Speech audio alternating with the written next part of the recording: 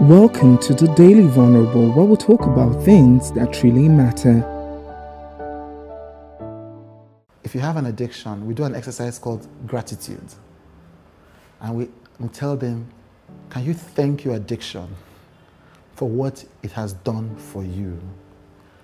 And then let the addiction go. And it's freaky, but this is the idea of it. For many of us, whatever we did in a particular situation was because we thought that was the best way to survive that particular problem. Now, when we come out of it, or we're trying to come out of it, and we deny how it helped us in that situation, it becomes difficult to do two things. It becomes difficult to replace the comfort it was doing for you, whatever it was helping you solve. And it makes it difficult to let go of it.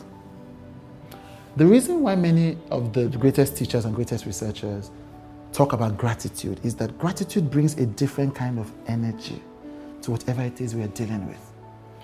When you radically engage what has happened in the past from the place of gratitude, or say, look, I thank you for helping me survive that moment, but now I no longer need you. It makes it easier for you to let it go. When, however, you stay in a place of, I shouldn't have done it, I'm a terrible person, it makes it more difficult to acknowledge that, look, there was a reason why you did that. And maybe you shouldn't have done that, but there was a reason. There was a reason why you did that. Forgive yourself, acknowledge it, thank yourself and whatever it is for giving you that tool to survive that moment, and then keep it moving.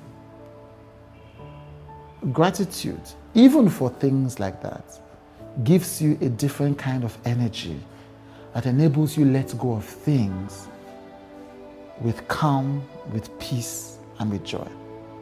I want you to grapple with that. I want you to spend some time thinking about how much better it would be if you let go of the past with gratitude rather than letting go of the past with angst, self-recrimination, and shame.